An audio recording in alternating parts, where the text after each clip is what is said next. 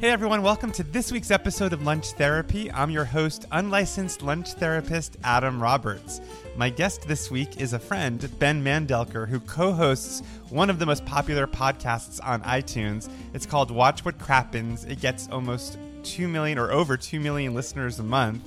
And they do 5 episodes a week where they dissect nearly everything that happens on Bravo. So in today's episode, I talked to Ben about the toll that watching all of this Bravo takes on him. There's something about like the process of like just watching so much TV and then going on and on about so much TV, and then you eat some McDonald's that you kind of feel like, what sort of human am I? You know, feeling qualified to cook. If I don't feel like I have authority in something, I tend to shy away from it until I do have the authority. And the foods that he still refuses to eat. The one thing I have never been able to rid myself of from childhood is that I have an extreme hatred for berries and stone fruit. So without further ado, here is my lunch therapy session with Ben Mandelker. Okay. Well, Ben, thank you so much for coming on Lunch Therapy. Oh my God, I am so excited to be here. I'm like such a fan of your content, Adam. Oh, stop. Your Instagram is like always inspiring me. Your Twitter is so funny. So like, I'm like very, very excited to be here. Well, I mean, you're the superstar podcaster who has one of the top, if not the top podcast right now in the arts section of Apple Podcasts. That's pretty incredible. Congratulations. Thank you very much. It's like, we're not the top at the very moment, but like every now and then we sort of like get up there, and it's very, very surreal to me that our show, which is just basically commenting on stuff happening on Bravo, that would somehow, propel us to such great heights, but it has, and we're not complaining. Of course, but I didn't realize, because I've listened to it, but like I went and checked it out before you came on, and I didn't realize you guys do it every day, like 5 days a week. That is so much. Are you exhausted, or is it still fun for you? It's always still fun. Sometimes it can be exhausting because we record. Sometimes if we can do multiple episodes on the same day, then we will do it that way. Like if we have access to screeners or things like that. So on Mondays, we actually wind up recording 3 episodes in a row. And wow. It's really intense. Like, I mean, as a podcaster, just to talk for an hour is hard. Yeah, I do one a week, and it's like, wow, how do I do this? I'm like a hero, but 5 a week, I can't imagine. You are a hero. You are. But you're also, not only are you recording podcasts, though, you're keeping up on every Bravo show. That's the other part of it, right? Yeah, almost every Bravo show. There are some that we just don't have the bandwidth for. So like the $1 million listings, unfortunately, we just do not cover them. Yeah. We also had to cut loose some shows like Married to Medicine. And, it's like we want to cover them all, but Bravo also just keeps churning out so much content. And eventually we just kind of have to, cry uncle and just pick the ones that we want to watch. Well, I love hearing you guys do your impressions of all the housewives too. I mean, I'm an original like New York Housewives fan. Yes. I mean, Jill Zarin was my housewife that felt like I felt the most connected to, because I was like, okay, she's like a Jewish mother, like, and funny enough, I found out later that she lives in Florida, like in the same community that my parents live in. So it's like very close to home. But then she was exiled from the Housewives lineup, and I was very upset about that. How do you feel about that? I think it's time for Jill Zarin to come back. I really do. I do too. She was beloved. Her first 2 seasons, people loved her. She was like a top ranked housewife overall. And then her feud with Bethany kind of exposed some of the darker sides of Jill Zarin. Sure. Which I think at the time people were like, how craven, how awful. But now, we've had many years since then, and the dark sides of Jill Zarin really are not as terrible as some other dark sides we've seen on other housewives who've lasted a lot longer. I find Bethany's dark side so much darker. I mean, I like Bethany and I admire her, but she goes so dark that she'll be like sobbing at the dinner table because someone like dropped a napkin on her lap or something. I mean, it's just like there's a darkness there that goes beyond anything I've ever seen. Yeah, and I would argue that in retrospect, we were all kind of like Team Bethany at the time because everyone loved Bethany. And like you said, I still really like Bethany. I think that she is a challenging personality, but I think she's also kind of a gaping wound. And I think that's good for reality TV. But in retrospect, you know, Jill's whole thing was that her husband had cancer. R.I.P. Bobby. Her husband had cancer, and Bethany like sent an email, and that was it.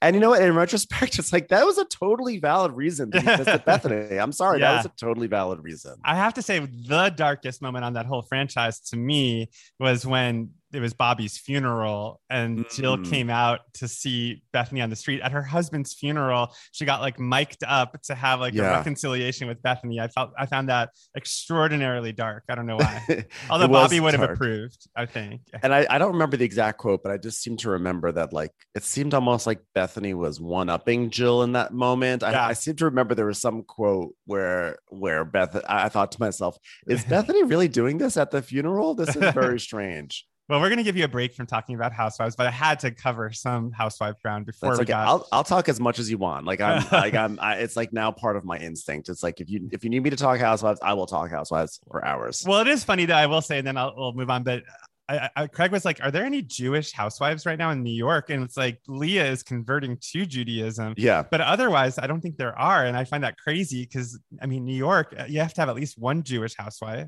Yeah, well, Real Housewives, I feel like when it started, and probably is still sort of true, is that every city was kind of like a stereotype, right? Or maybe not a stereotype. It was sort of like a group.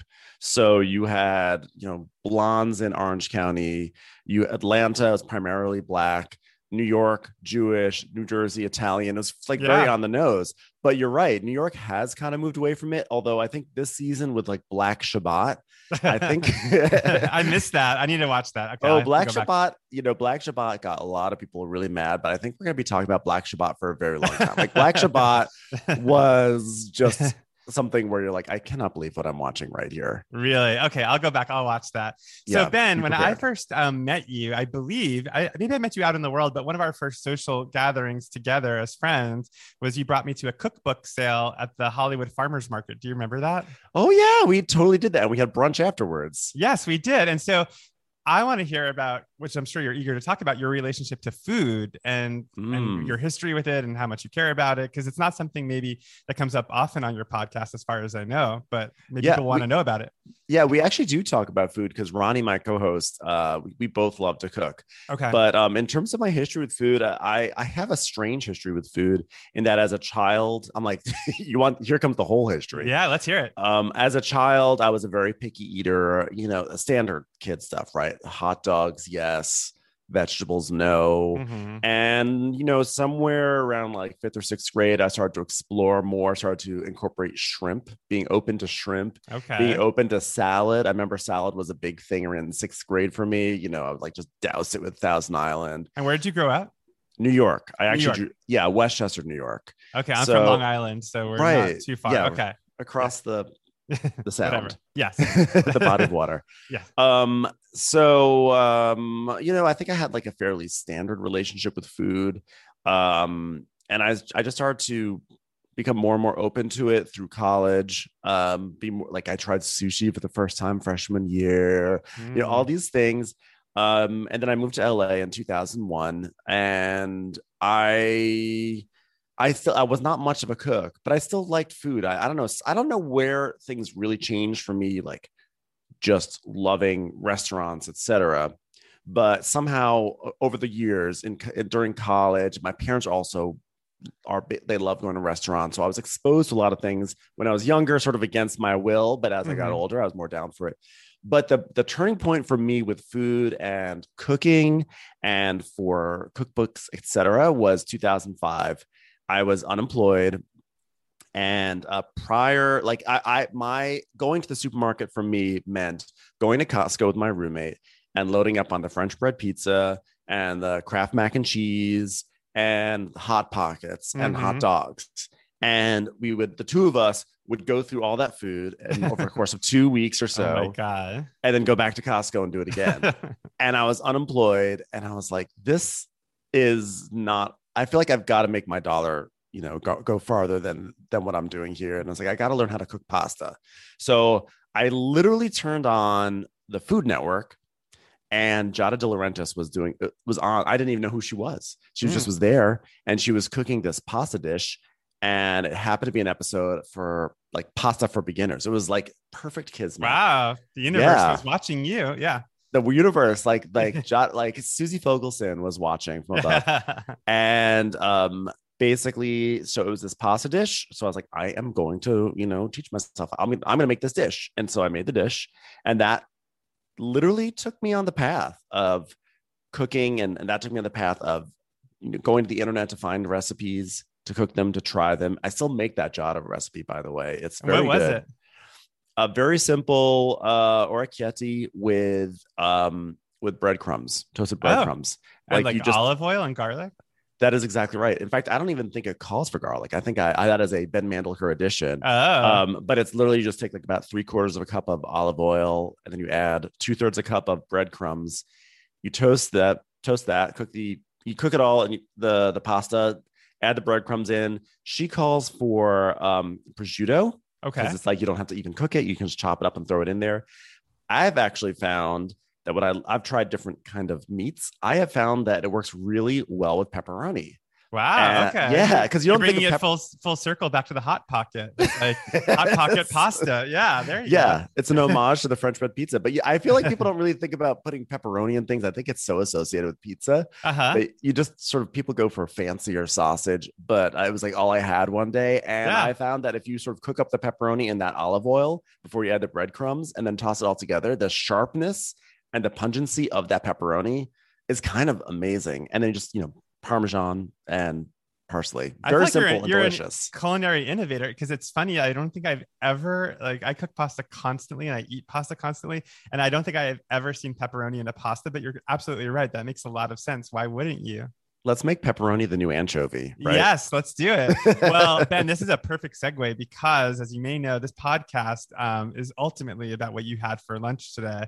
Mm-hmm. And so I'm now going to ask you, we'll kick off your therapy session. Ben Mandelker, what did you have for lunch?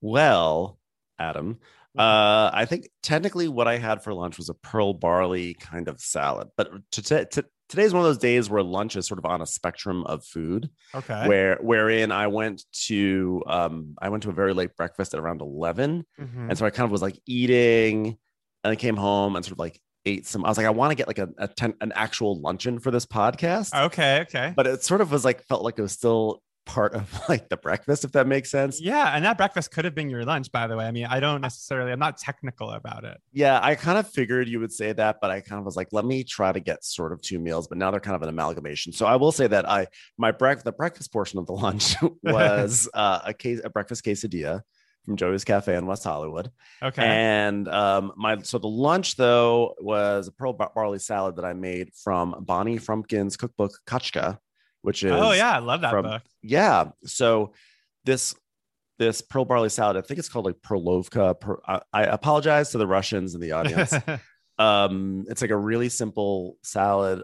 that you can sort of make a big batch of, and it'll last you through the week. And it's just like, I like to eat it when I feel like I've taken in a lot of crap into my system. Mm-hmm. And also I just like to eat it because with the podcasting schedule that we talked about, like a lot of times if I don't have a pre-made lunch ready to go, then literally the entire week falls into disaster with the eating. And so it's almost like I need to have that lunch there, mm-hmm. something like a pearl barley salad to kind of right the ship for my cooking. And what goes into the pearl barley salad?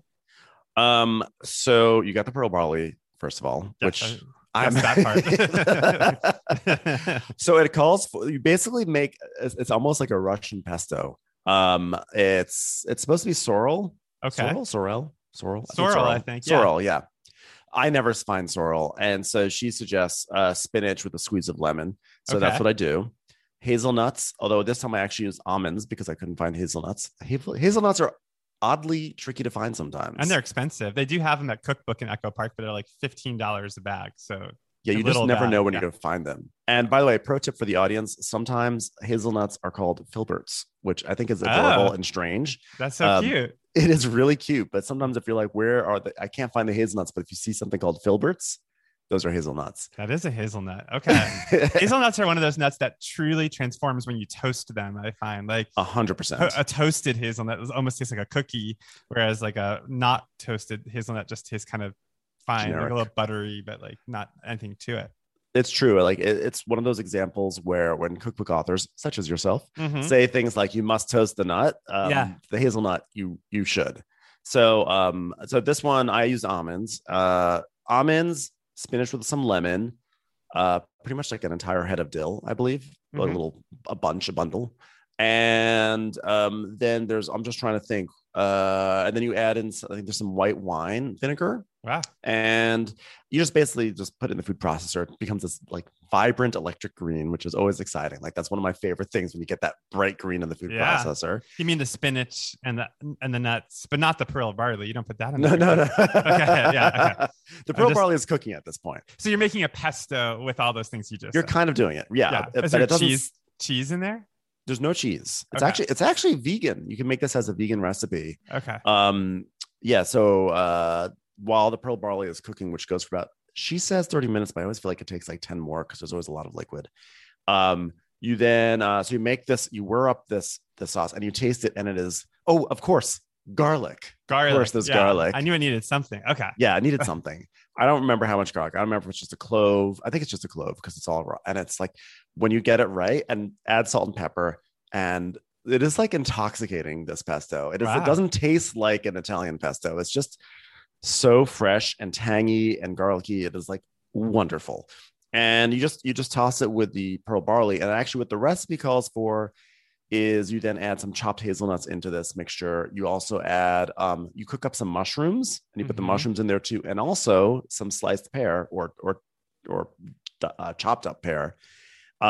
But this time I decided just to keep it just pearl barley. I didn't want all the add-ins, just keep it simple. And you did that all today, right before this podcast? Like No. I made it, I actually made it about a week ago. Oh, okay. And so I've just been sort of like going through it very slowly. Grazing on it, yeah. Yeah, it just takes about 45 minutes to an hour to do it. You'll add a little bit of time if you decide to do the mushroom preparation, but it's very simple. And it just makes you I feel like when I have it in the middle of the day, I feel like I'm being good to myself because I'm so bad to myself with so many other meals that I have. Well, that's what was interesting. So like in terms of the lunch therapy of it all, what I latched onto was when you said you made it because of all the crap you put into your system as to undo it. And I couldn't help but draw the connection between Watch What Crappens. Yes. And putting, Bravo shows into your system.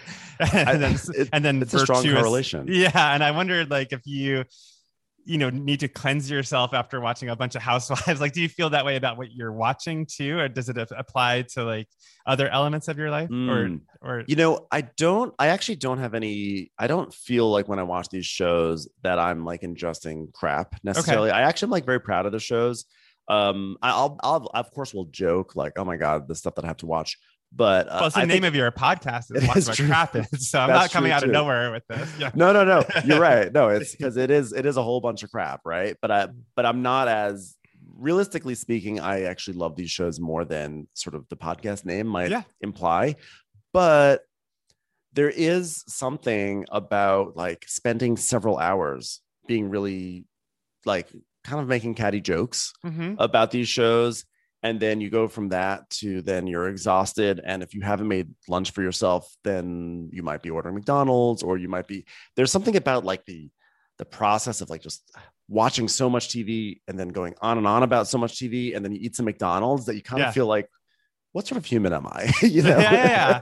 Well, I thought that was so fascinating about that idea of like feeding yourself a bunch of crap. And even in your story earlier about the Hot Pockets and then seeing Giada De Laurentiis come out of the shadows and, with a shining light on her, like leading you down the path towards pasta. And then this idea of like fresh ingredients and this fresh pesto after like, whatever else you might be eating. So I think there's something in there about this dichotomy, and not to get too personal in this therapy session though, but between like virtue and like, I guess like hedonism or whatever the other part of it is. It's like that these two elements are kind of within you, both sides are battling it out. 100%. It is 100% because I have a vision of how I would aspire to be, and actually, I mean, this is not to blow any smoke up your butt. I can use all the self-esteem you can give. no, but like I'm very much like, I see your Instagram stories and you're always cooking these just like these lovely things, you know. And I know Instagram is a curated portion of all our lives, but you're always putting together this like effortless pasta of some sort. You just gone to the farmer's market, and I said, and it's actually kind of like a lifestyle that I aspire to. And I do take part of that. I go to the farmer's market and I do cook a lot and everything. But when I see it in other people, it's like, I don't know. I feel like I'm like, yes. It's like, I like, there's something about that lifestyle that I really, really enjoy, because I feel like it's a lifestyle of treating yourself properly and sort of luxury and refinement, which, why I want those things, I'm not sure. But so for instance, I will often have like just a loaf of bread from Tortina Round, you know, or that's luxury and refinement to that's me. Extreme luxury, right? Yeah. And I will, because I have a Tortina that's right close to me, and so I will often order like an avocado toast like once a week. And I think that eating food is sometimes more than just how it tastes. Sometimes it's the experience it gives you and makes you feel. And I love a McDonald's experience. I feel like, especially at those times when you need a McDonald's and you get a McDonald's, it is glorious and wonderful. But like, I don't know, maybe in this year, especially where we've just been kind of cloistered away in our homes, to have something that feels a little bit more worldly or more cosmopolitan or pretentious. I don't know. You could call it whatever you want. It somehow takes you out of transports you out of the confines of where you are. Well, there's something aspirational in that, which also makes me think of Housewives, because there's like aspirational, like you're watching these people on like boats in the Hamptons and going all around the world, and it's sort of, but the Housewives reveals, and I agree with you that I actually do think it's a pretty great show, especially, not to get too deep here, but I feel like it's like a mirror of like the darker parts of America altogether. I feel like Erica Girardi right now, like the crimes that she and Tom committed, like that speaks to like a huge part of what's wrong with our country right now. So I do actually think that's important. But where was I going with this? Oh, but I think in terms of the aspiration, I think what the Housewives reveals is that behind all the glamour and the beauty is a real darkness that we talked about earlier. And that's the same with my Instagram, is what I'm trying to say. As much as you see me making a salad, you don't see me sobbing in the corner afterwards, like saying this is all I have. So, you know, I'm looking forward to that story. That'll be exciting. But no, I hear what you're saying. I mean, actually, one thing that it made me think of, and I'm curious to hear you talk about this, was like your work ethic, because we talked about you doing 5 episodes a week, and I as someone who does 1 a week, I know that that's a lot of work, and I'm sure you're doing lots of other things too. And so I wonder like if there's a connection between not wanting to take the time to make yourself like a luxurious lunch every day and the sense of needing to work, and like that you're not using your time well. Because I certainly struggle with that. Like for me, I have this weird Venn diagram where actually making the salad and putting it on my Instagram counts as work, because it's like continuing quote unquote the brand. And so it's like, okay, if I'm going to write cookbooks and I'm going to do all these things, like it's not a bad idea for me to take the time to make like something beautiful and take a picture of it. But I imagine if you're doing a podcast about Bravo or whatever you're doing, screenwriting or whatever, it's like probably less purposeful to take the time to make a meal like that. It's really hard to balance, you know, making those nice meals with a rigorous schedule. And it's obviously that's for anyone who's working, you know, 5 days a week, 6 days a week. I mean, we're doing five episodes a week, but we're still not putting in the work days that of, you know, people who are like really going to offices or reporting to places that are hours and hours. So like, don't get me wrong. I'm not being like, oh my goodness, my workload. But I think that for anyone who is like working heavily, I think that, I almost feel like there's a correlation between you're sort of like quote unquote in the mines, and then you come out of it and you almost want to sort of treat yourself right. You want to have something that's like lovely, and sometimes something that's delicate. Sometimes you want something hearty, and you do want that soul, like something that hugs your soul. Yeah. But for me, I think it's just that when I like stop podcasting and I'm like shutting out the world, I kind of want to do something that feels, I don't know, a little bit more like delicate and artful, I guess. Yeah, I get that. I don't know. And I don't know if I never really thought about if that is a reaction to spending so much time, you know, cracking jokes about reality TV. That's something I'm gonna, like, pull back and go in another direction that's like more delicate. I don't know.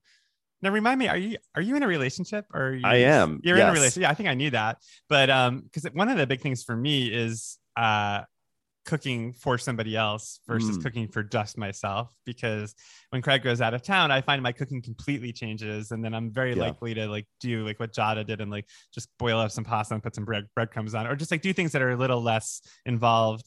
But when Craig is here, I feel like more of a performance. Like, okay, like even for lunch today, Yes. like, he was like, I was going to make like a tomato salad. He's like, I want a panzanella. So I went out and got like a sourdough. I saw. He's a spoiled brat. But anyway, it's like exciting to cook for someone who appreciates it. So I'm curious, in your relationship, how does cooking play into that? It's like almost exactly as you described. In that I love cooking for my boyfriend. I don't know why. I don't know what happiness it gives. It makes me so happy to see him happy when he eats the food, and it's really fun. Like last night I made a pork chop and a salad and a corn salad and just one pork chop. You made two pork chops. Well, I made two pork chops. Okay. Well, a pork chop for each of us, I should say. I was gonna say that's like only one pork chop for two people. I ate nothing. I sat in the corner and I watched. Okay. No, but a pork chop for each of us and roasted some potatoes. And like I could have just like put it all onto a plate. But instead, I put each one into a beautiful bowl. Aww. And it sort of looks just like nice. It's just fun. It's fun for me to have these experiences. It's like a miniature dinner party.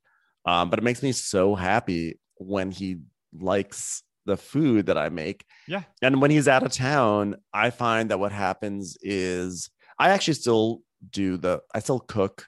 I'll still whip up a nice meal. Maybe not always quite as nice, but then again, there's a lot of food he's not interested in. He's not a big seafood eater. He's not a big he can't really have dairy. Okay. So I'll like lean into the fish. I'll lean into the dairy a little bit more when he's not there. Got it. That's interesting. I do a lot of like spicier foods when Craig's not here. Same. It just upsets his stomach a little bit. But we're getting off topic. But I'm curious, like when you grew up, did you grow up in a family where there was a lot of cooking at home, or was it mostly eating out? It was a mixture of both. My mom would cook a lot. But we definitely went to restaurants. Like we definitely we had one restaurant we went to every, I think, Friday night. We had our Chinese restaurant, we had, things like that. But my mom would cook. My mom's a good cook and she doesn't cook as much anymore, but she really, really enjoys cooking. And it's been great because as I've gotten older, as I have gotten into cooking, now I can, talk about recipes with my mom and learn her recipes. But there's a lot of food, I think, growing up. I feel like I understand, like, man, I don't understand how parents have to cook for their kids so many nights a week. Man, that is hard. And so now I understand why my mom, like, there were a lot of nights where just like, it was frozen peas and a baked potato and fish sticks, just something you can just like get onto the table, That's like Craig is like, I'm angry that my mom never roasted the broccoli, because like when I roasted broccoli for him the first time, it was like a revelation, and he's sort of like, I can't believe how good this tastes, because my mom would buy frozen broccoli. I was like, well, give me a break. I mean, she was working, she had 3 kids to raise, so also roasting broccoli and Brussels sprouts and things like that, where it just wasn't a thing you did. Right. I feel like that only started like 10 or 15 years ago. Ina Garten, Was it Ina who really started that? Oh, yeah, I think so. I mean, that's wow. My most popular post on my blog of all time was called "The Best Broccoli of Your Life," and it was basically because I made Ina's broccoli, and it went viral. But I felt bad because it was her recipe, but on my blog. But I for a long time, not to toot my own horn, but I had the top result when you Googled broccoli recipe from about 2009 to 2012. So those were some big years for me.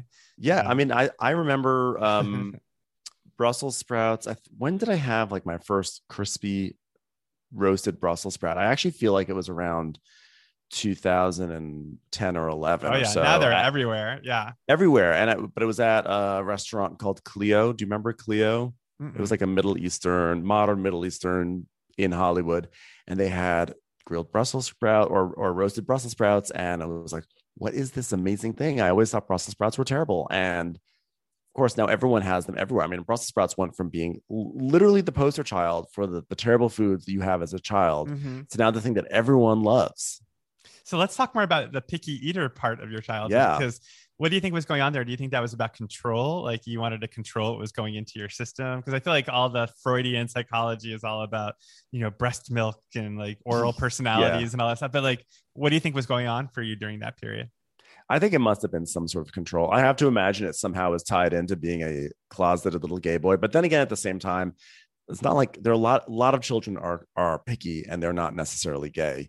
But I just have found through my own therapy that like everything seems to come down to the fact that I was a closeted boy. Yeah. So that's what was like my therapy too. Like my therapy sessions are always about my coming out, and to the point where like I'll tell Craig like I had the most incredible therapy session. He's like, oh, was it about how you came out? I'm like, yeah, basically, yeah. Everything is like everything is about me being in danger, and like the triggers of danger that I felt as a child and how they basically just manifest to like this day.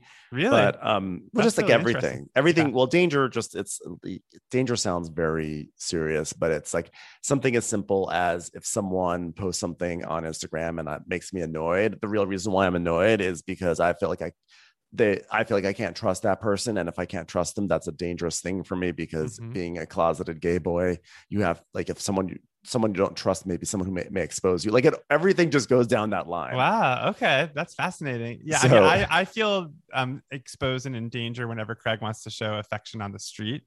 Like that's where I feel the most vulnerable, because I feel like, oh God, somebody's gonna like beat me up or something. That's still like a remnant from those. That's like actual physical danger. Yeah, but you're talking more about psychological danger. I'm just like in psychological danger at all times, and so I really don't know what was what psychologically was going on, and I still have a little bit of the one thing I have never been able to rid myself of from childhood is that I have an extreme hatred for berries and stone fruit. And in fact, it's a real problem, because I have rebranded myself as a foodie, and yet there's an entire category that I really can't even involve myself with. Like, well, this is great for today's session, because I feel like we can do some deep therapy here and get you to unlock what it's about. I know, I've tried. Let me, do you know how much I want to eat strawberries and how much I want to eat blueberries, and people putting peaches and things like your salad today, like your beautiful peach panzanella, I would never be able to eat that because I hate peaches. Okay, let's go back, but we have to go like do that thing like Citizen Kane, like the sled, like we're gonna like transition, cross dissolve back to your childhood. Yes. And what is your first memory of a peach or a stone fruit or a berry? I don't know. So I don't have a distinct memory of a peach. I have a memory of like a blackberry. I seem to remember as like a child going berry picking in the neighborhood, and I do remember a blackberry. Okay. And I don't seem to remember it being a positive or negative thing, but it just was a thing.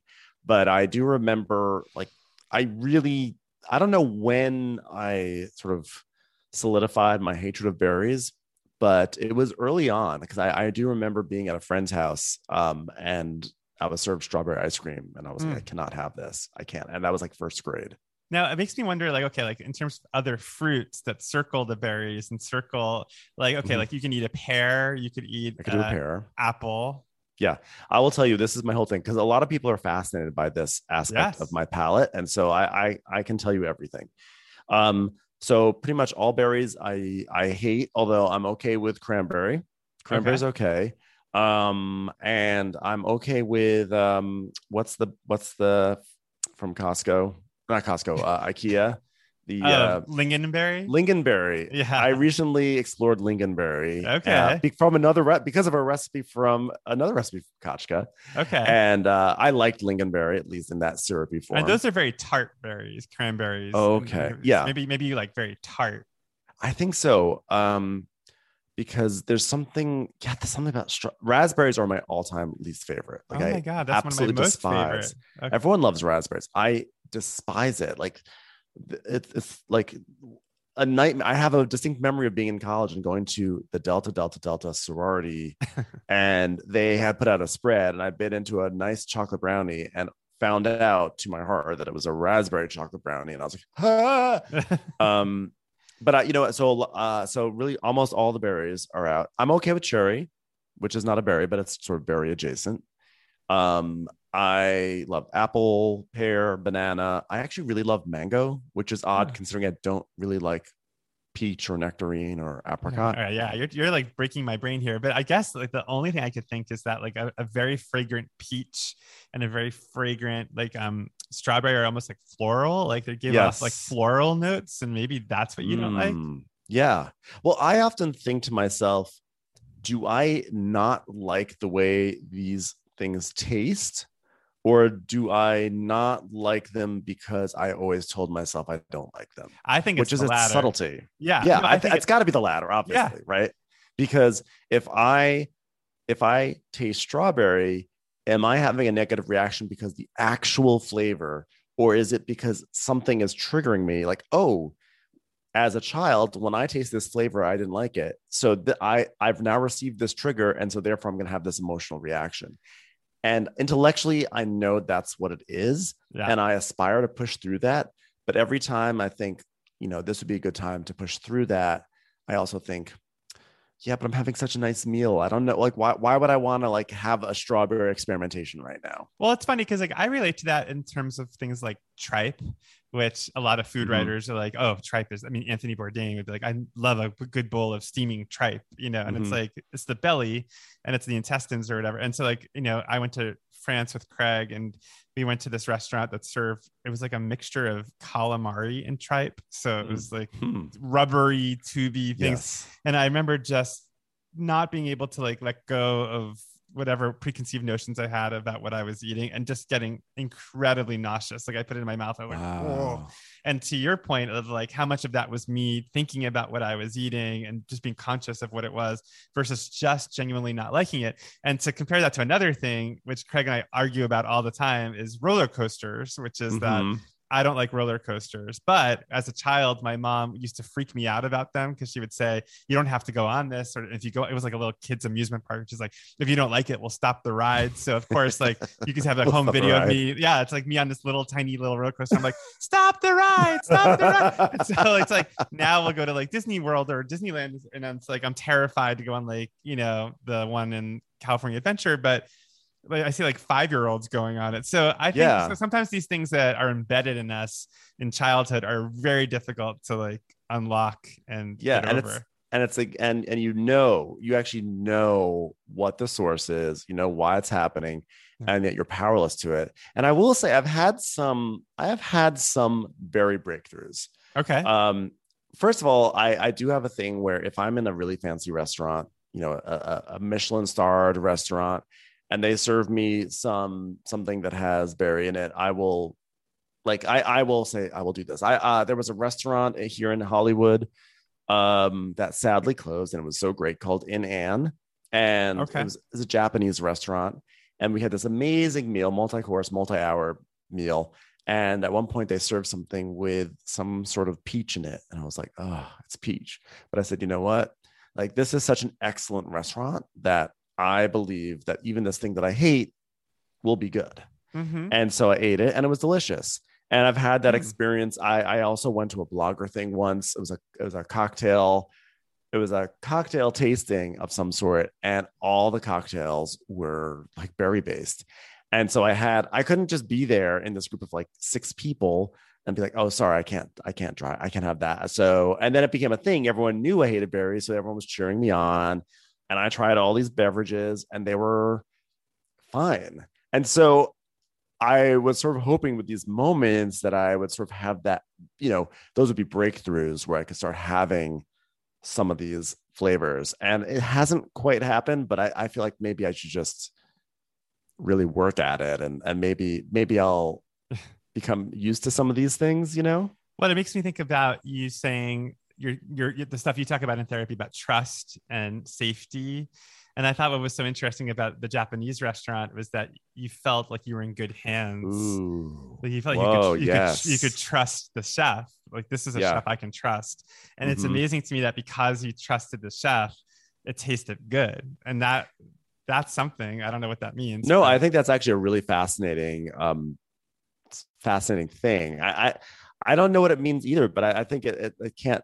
I think there has to be something about that, about the sense of trust and security in a space like that. But if I went to your place and you served for dinner a big strawberry shortcake, yeah, I would trust you, and yeah. I also probably wouldn't have the strawberry shortcake. Oh, really? So You would deny the dessert that I spent hours and hours with? That's only happened to me once in my like 15 years of cooking, where I've had a dinner party and I made a dessert and somebody's like, I'm sorry, I don't eat dessert. And I was like, oh, see, excuse now me. actually I probably wouldn't. Now that you said that, I'd be like, oh, I can't be number two. Now that No. But if you had told me, I usually ask people come over, like, is there anything you don't eat? And they'll tell me, and it's fine. Like if you said berries, stone fruit, no problem. But this person was like on a diet, and that really annoyed me. It's oh, like, that's annoying. yeah, it's like, give me a break. Like just eat Yeah. the dessert. I cooked for hours, You know where I think that there is a through line though?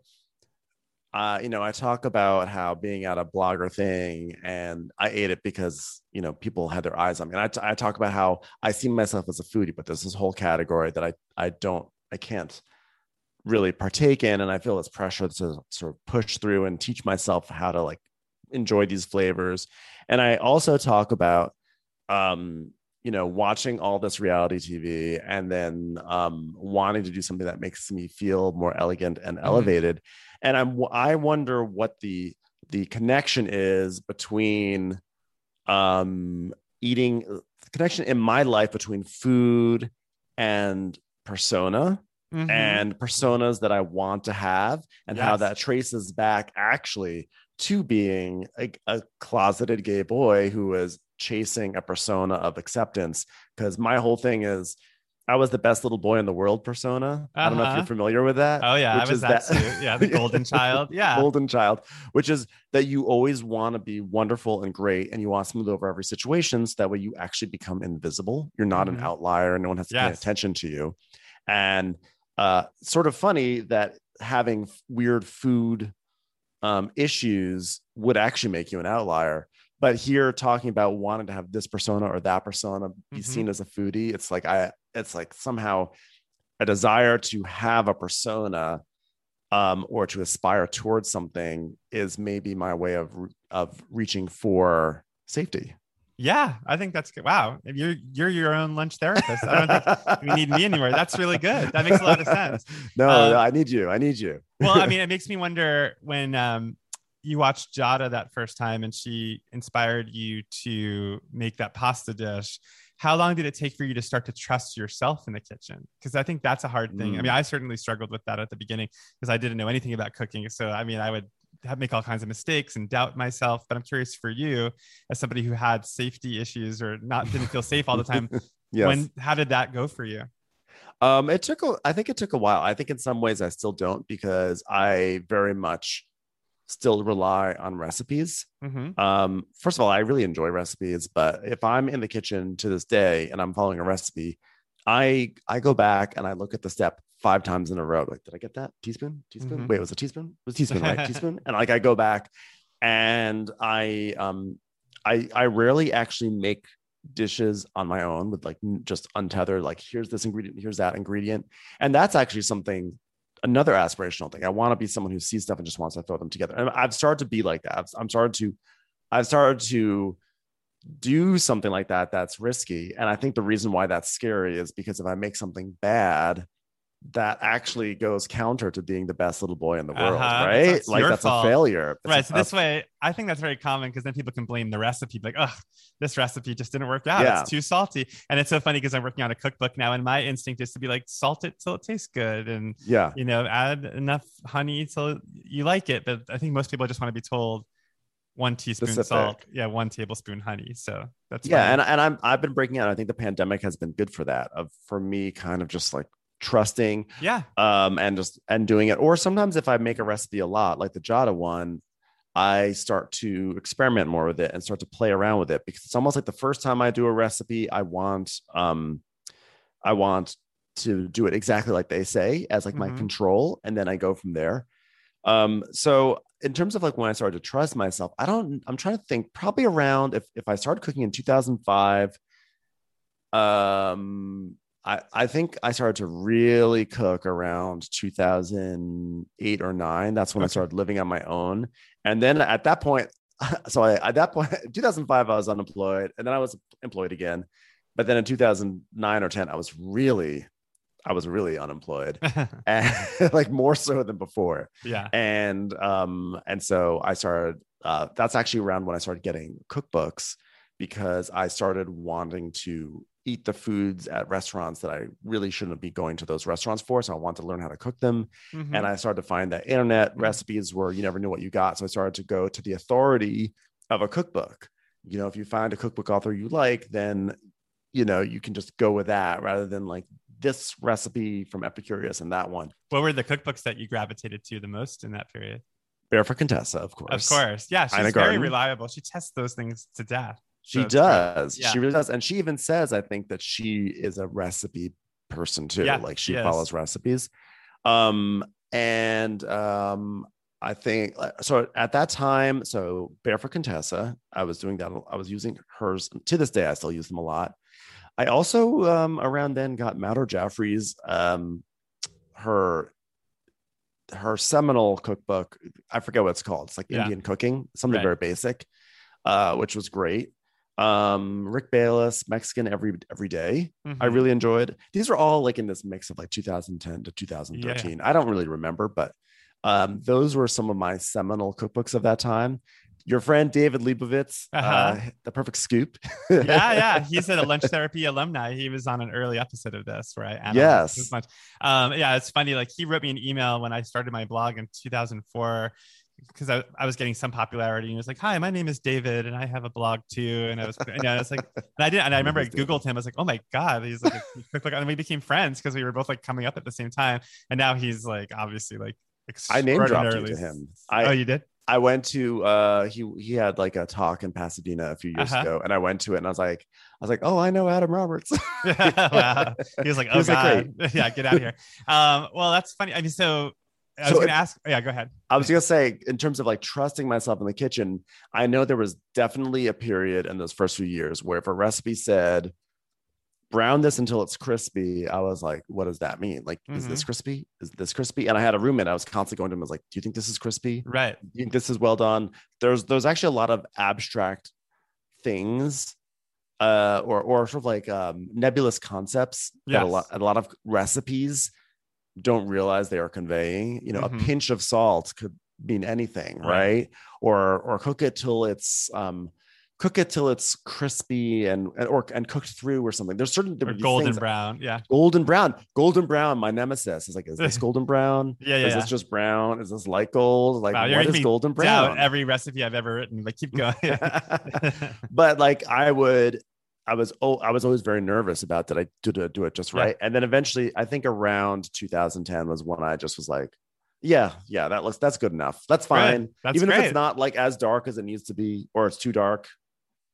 It's fine. Well, it's like a Malcolm Gladwell thing of like 10,000 hours. Like, I feel like, you know, that thing where he's like, you become an expert at something when you've done it for 10,000 hours and whatever that is, like playing the guitar or whatever.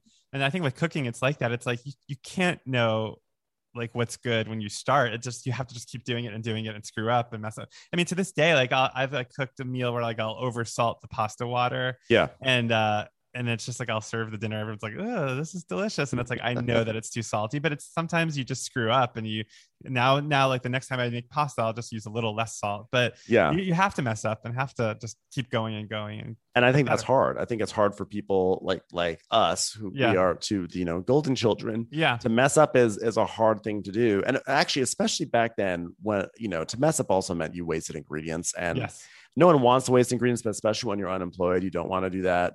But yeah, there's the Passover this year. I decided to make an impromptu meal for my boyfriend and I made truly the worst matzo ball soup I've ever made. Like it, like, why was it so bad? That's hard to screw up. It was, I sort of made like a last minute, I didn't have any chicken stock, but I had some chickeny things around. So I made like a last minute stock. And it wasn't chickeny enough. So then I thought, why don't I be a little crazy? And I took a little bit of chicken and I kind of pureed it in. Oh no. Because I thought that might skip. Well, at first it actually tasted okay. But what happened was the protein and the gelatin in that started to slowly thicken the matzo ball soup over time. And like by the time it's time to serve the soup, it was like gloppy. And I was like, it was like, wait, you blended like chicken meat into the soup? Yes. I was like, I'm going to experiment. This is I'm proud of you for experimenting and for trusting yourself, but maybe you shouldn't have trusted yourself. It went so wrong. And then the chicken I made was, I don't know. I don't even remember. It was unremarkable. Either it was like half cooked or not cooked. I don't know. Did I even make chicken? I don't know. The soup really traumatized me. The best one I ever made, I think, was just like, Ina, I mean, talk about privilege and housewifey antics. Like, do you know how many chickens she puts in her chicken broth? She puts 3. Yes, 3 whole chickens to make chicken stock. And then she and I think in the recipe, she's like, discard them. Like, you basically like boil 3 chickens and then throw them away. So you have a pot of broth. I mean, that's insane. The one I like to do, I think it's been a while since I've made chicken stock or like chicken soup, but it's like a double soup. So you buy store-bought stock, but then you put a whole chicken in that. And then you cook that with like root vegetables and celery and onion. And so it gets it really, really golden and dark. And you don't have to waste 3 chickens. Yeah. Ina's stock is actually, I do use her kind of like foundation for a stock. I use it sort of almost like a checklist. Like, oh yeah, I should throw in some, let's see, what does she have? She has carrots, she has parsnip. Okay, I'll throw that in. Yeah. But I don't really follow the proportions. I just sort of throw in what I either have or what looks good. And this is the growth that I have, is that I do feel like I can just sort of do that and it's okay. And actually something I talk about with my therapist a lot, which you touched on, and you use this word, is authority. And how, like, if I don't feel like I have authority in something, I tend to shy away from it until I do have the authority. Like, there's some people who like, I don't know what I'm doing, but I don't care. I'm just going to blaze forward. Right. But if I don't feel like I've got the authority, then but now I do feel like I have authority with cooking. Great. And so I feel safe in just saying, this will be good enough for the stock. I love that. And I think confidence makes for a great cook. I think like that is what a good cook knows, how they want something to taste, and they make something taste that way. And I think that sounds like but I also share that with you, that like, I don't want to put myself out there in any way unless I know that I'm going to be good at it. So I totally get that. Yeah. Well, we're not at the end yet, but every podcast begins with what did you have for lunch, but it ends with what are you having for dinner tonight? Tonight I'm going out. So last night I made the pork chops. I've been cooking a lot over the past 5 or 6 days. And so tonight I'm going to try Ms. Lala, which I've never been to. And it's like a thing. So I think it started in Sherman Oaks. It's like a Middle Eastern casual concept, but there's now one here in Hollywood. And so I'm going to go there, and I don't even know what's on the menu. Probably a falafel of some sort. Middle Eastern food is everywhere these days, in LA at least. So we're gonna see. I'm excited for it. Although I have to say, honestly, the dinner I made last night, Adam. Let me tell you something. I have to talk to you about this because, I know Alison Roman is a little bit of a controversial figure in the sphere these days. Yeah. I actually don't know where you stand on Alison Roman. I don't think Alison Roman knows where she stands on Alison Roman. I mean, I don't even know anymore. I mean, I think that whole Chrissy Teigen thing was like kind of like, because somebody is like, Alison's uncanceled now because Chrissy Teigen is canceled, and by the mathematics of it. I mean, it's like, it's so hard to keep track of who did what to whom. I think from one of my friends I spoke to, I think Alison had made a lot of enemies over the years. And part of the reason that her downfall came so swiftly had less to do with what she said, which was wrong and not great that she said that, but also to do with the fact that people were happy to see her topple. And that's usually what happens. So that being said, I think she does great work. Her recipes are phenomenal. I will agree with that. Yeah. I actually think that the whole flap that happened, I think what she did was she just said some stupid things and it was tone deaf. And she got called on it, deservedly so. And I actually thought that her apology was very good. I thought it was a thoughtful apology. So a lot of times when I post Alison Rowan stuff, people say, isn't she canceled? I was like, I thought that she, she took it head on. She got repercussions and she apologized. So my soul is good. She also became like a symbol, I think, during that period. I mean, it was during the George Floyd protest. Yeah. I mean, it was like it all happened at this one moment. Bad time for Allison. Yeah, and it was like she I think with her blonde hair and her blue eye, there was just something about her. Yeah. Yeah, I think she just took on a lot. But so what were you going to say though about your dinner? So that being said, I think she actually does great work, and I love both of her cookbooks. I really, really do. And she has, from her first cookbook, Dining In, she has a recipe for pork chop, and that's the recipe I used. And I'm telling you, Adam, this pork chop, it was like I was moaning. I was moaning at the table. It was just so good. Where did you buy your pork chops? Because I feel like that makes a big difference if they have a lot of fat in them, if they're thick, if they're thin. So the recipe actually calls for like one big pork chop that's like at least 1.5 inches thick. Yes. But I was at the farmer's market, living my aspirational dreams. Yes, the Hollywood Farmer's Market. And there's like one of the stands there was pork purveyor. I forget their names. These two bros. I've gone there. It's like peels and pods or something like that. Yeah, I know exactly what you're talking about. It's in the Hollywood Farmers Market, right? Yes. Yeah, they're great. Peels and pods. I love them. Peels and pods. That's what we're gonna call them.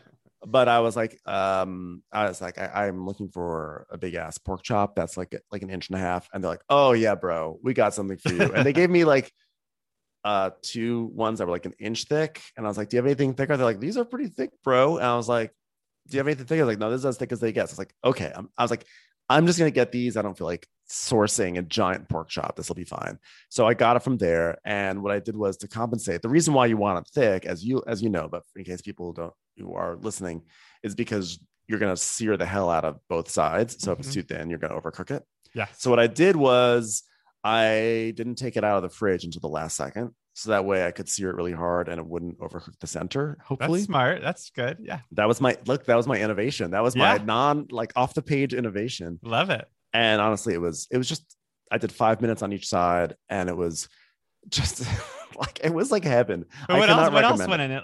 Was it coated in anything? Yes, it was. I did a dry rub that I actually did the night before, which is you toast some fennel seeds and grind them up.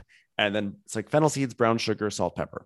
I do coriander seeds with my fennel seeds in my rubs, because I really love coriander. It has like an orange flavor to Coriander is great. And Melissa Clark, another one of your former guests. Oh yes, of course. She her coriander chicken from her dinner cookbook is absolutely phenomenal. Yeah, she's an incredible like recipe writer. It's hard, like because I'm working on this Broadway cookbook, and I'm trying to come up with original recipes for all these things. But it's like if I even glance at a Melissa Clark recipe, it's like I can't unthink about like how she made the thing better that I'm trying to make. Like if it's like a moussaka or something, it's like she'll be like add like currants to it, and I'm like, oh my god, that sounds so good with lamb, and like. But it's like now I can't use that because she said it. But what if I pretend that I didn't know that she's? It's so hard to look at her recipes. Give her credit in the headline. I'll give her the header. Wait, so Ben, we're almost done. So I want to ask you, just because we're going to circle back now to Housewives. Who do you think is the best cook of all the Housewives? Or whose house would you most want to go to for dinner? Maybe would be a better. This is a really good question. Because I've been asked it before, and I'm definitely I'm just trying to remember what I've said. Or actually, I've not been asked it, but it's something I've talked about, and I just felt like I just assumed I was asked, but then I was like, no, I often can just talk without being asked anything. I think Teresa Giudice is probably great, and I've heard she's a great chef. Like her cookbooks seem a little off. But what do you mean they seem off? Well, so my friend Amy Phillips, who hosts that was so my friend Amy Phillips, she hosts a show on Sirius XM on Radio Andy, and she just came out with a cookbook that's kind of, she and Chef Stuart O'Keefe, they came out with a cookbook that's all kind of like Bravo themed or whatever. And so I went onto her show, and what they had been doing leading up to this was that they were kind of road testing some recipes from Housewives cookbooks. And the recipe from Teresa's cookbook was like a little like they had to fix it. They had to make it good. It was not on its own. It was not to make it nice. They had to make it nice. Yeah. But I think actually Jennifer Aydin also can probably cook. She's from Jersey. I think. Wait, I watched Jersey. Jennifer, she's Turkish. Yeah. She's good. I think she can do something. I think no one on Beverly Hills, right? Like no what one about on Harry like, Hamlin? Harry Hamlin could cook. oh, he actually could. Yeah, I actually believe he can cook. He can throw down. But in terms of like the actual housewives, I think like I'm not convinced Lisa Vanderpump. She tries. She's like, "Oh, it's my vegan minestrone pie," and you're like, "I don't believe it, Lisa. I don't believe it." What about Kyle? She made a lasagna recently. Kyle, out of nowhere, Kyle has declared that she always loves to cook, and so she burned salmon on like one of the first episodes of the season, and then she made this lasagna, which I would like to try, but I'm she does not have the authority that I want. Shannon Beador, she's pushing that salmon stuff with cream cheese. I'm not really convinced about anyone on Orange County being a good cook. Atlanta, I think Candy. I've been to Candy's restaurant, actually. I've been to Old Lady Gang. And is that in Atlanta? Yeah. And there were some really good things on, actually. I was surprised.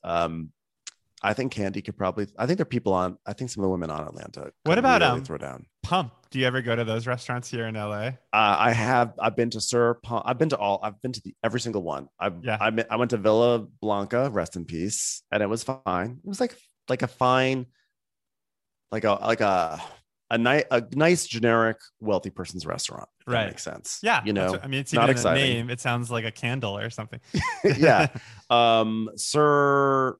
Sir is not great with the food. It's like very strange. Like they try to make it seem like it's a very swanky upscale restaurant. And then it's like enchiladas with like a huge portion with like cabbage fluttering everywhere. Pump. I think Pump, the food is now starts to get better at Pump a little bit, but I had like one of the worst seafood salads I ever had in my life there, because it was those tiny little shrimp that like come in a frozen bag. Like I don't even know why they exist and why people. So it was like this salad, and they just like dumped like it had to be at least a cup of those tiny shrimps on it. That sounds awful.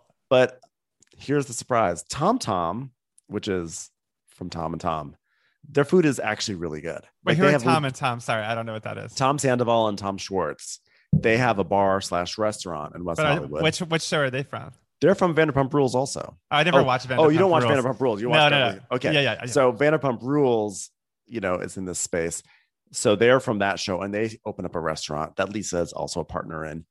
And the food, honestly, is legitimately good. I've heard that. Somebody told me they were going to Tom Tom. I didn't even know what that meant, but now I know. Yeah, they have like a buffalo cauliflower that's great. They have jicama tacos that are really good. I think if you're going to eat at any of the Lisa Vanderpump Empire restaurants, Tom Tom's the way to go.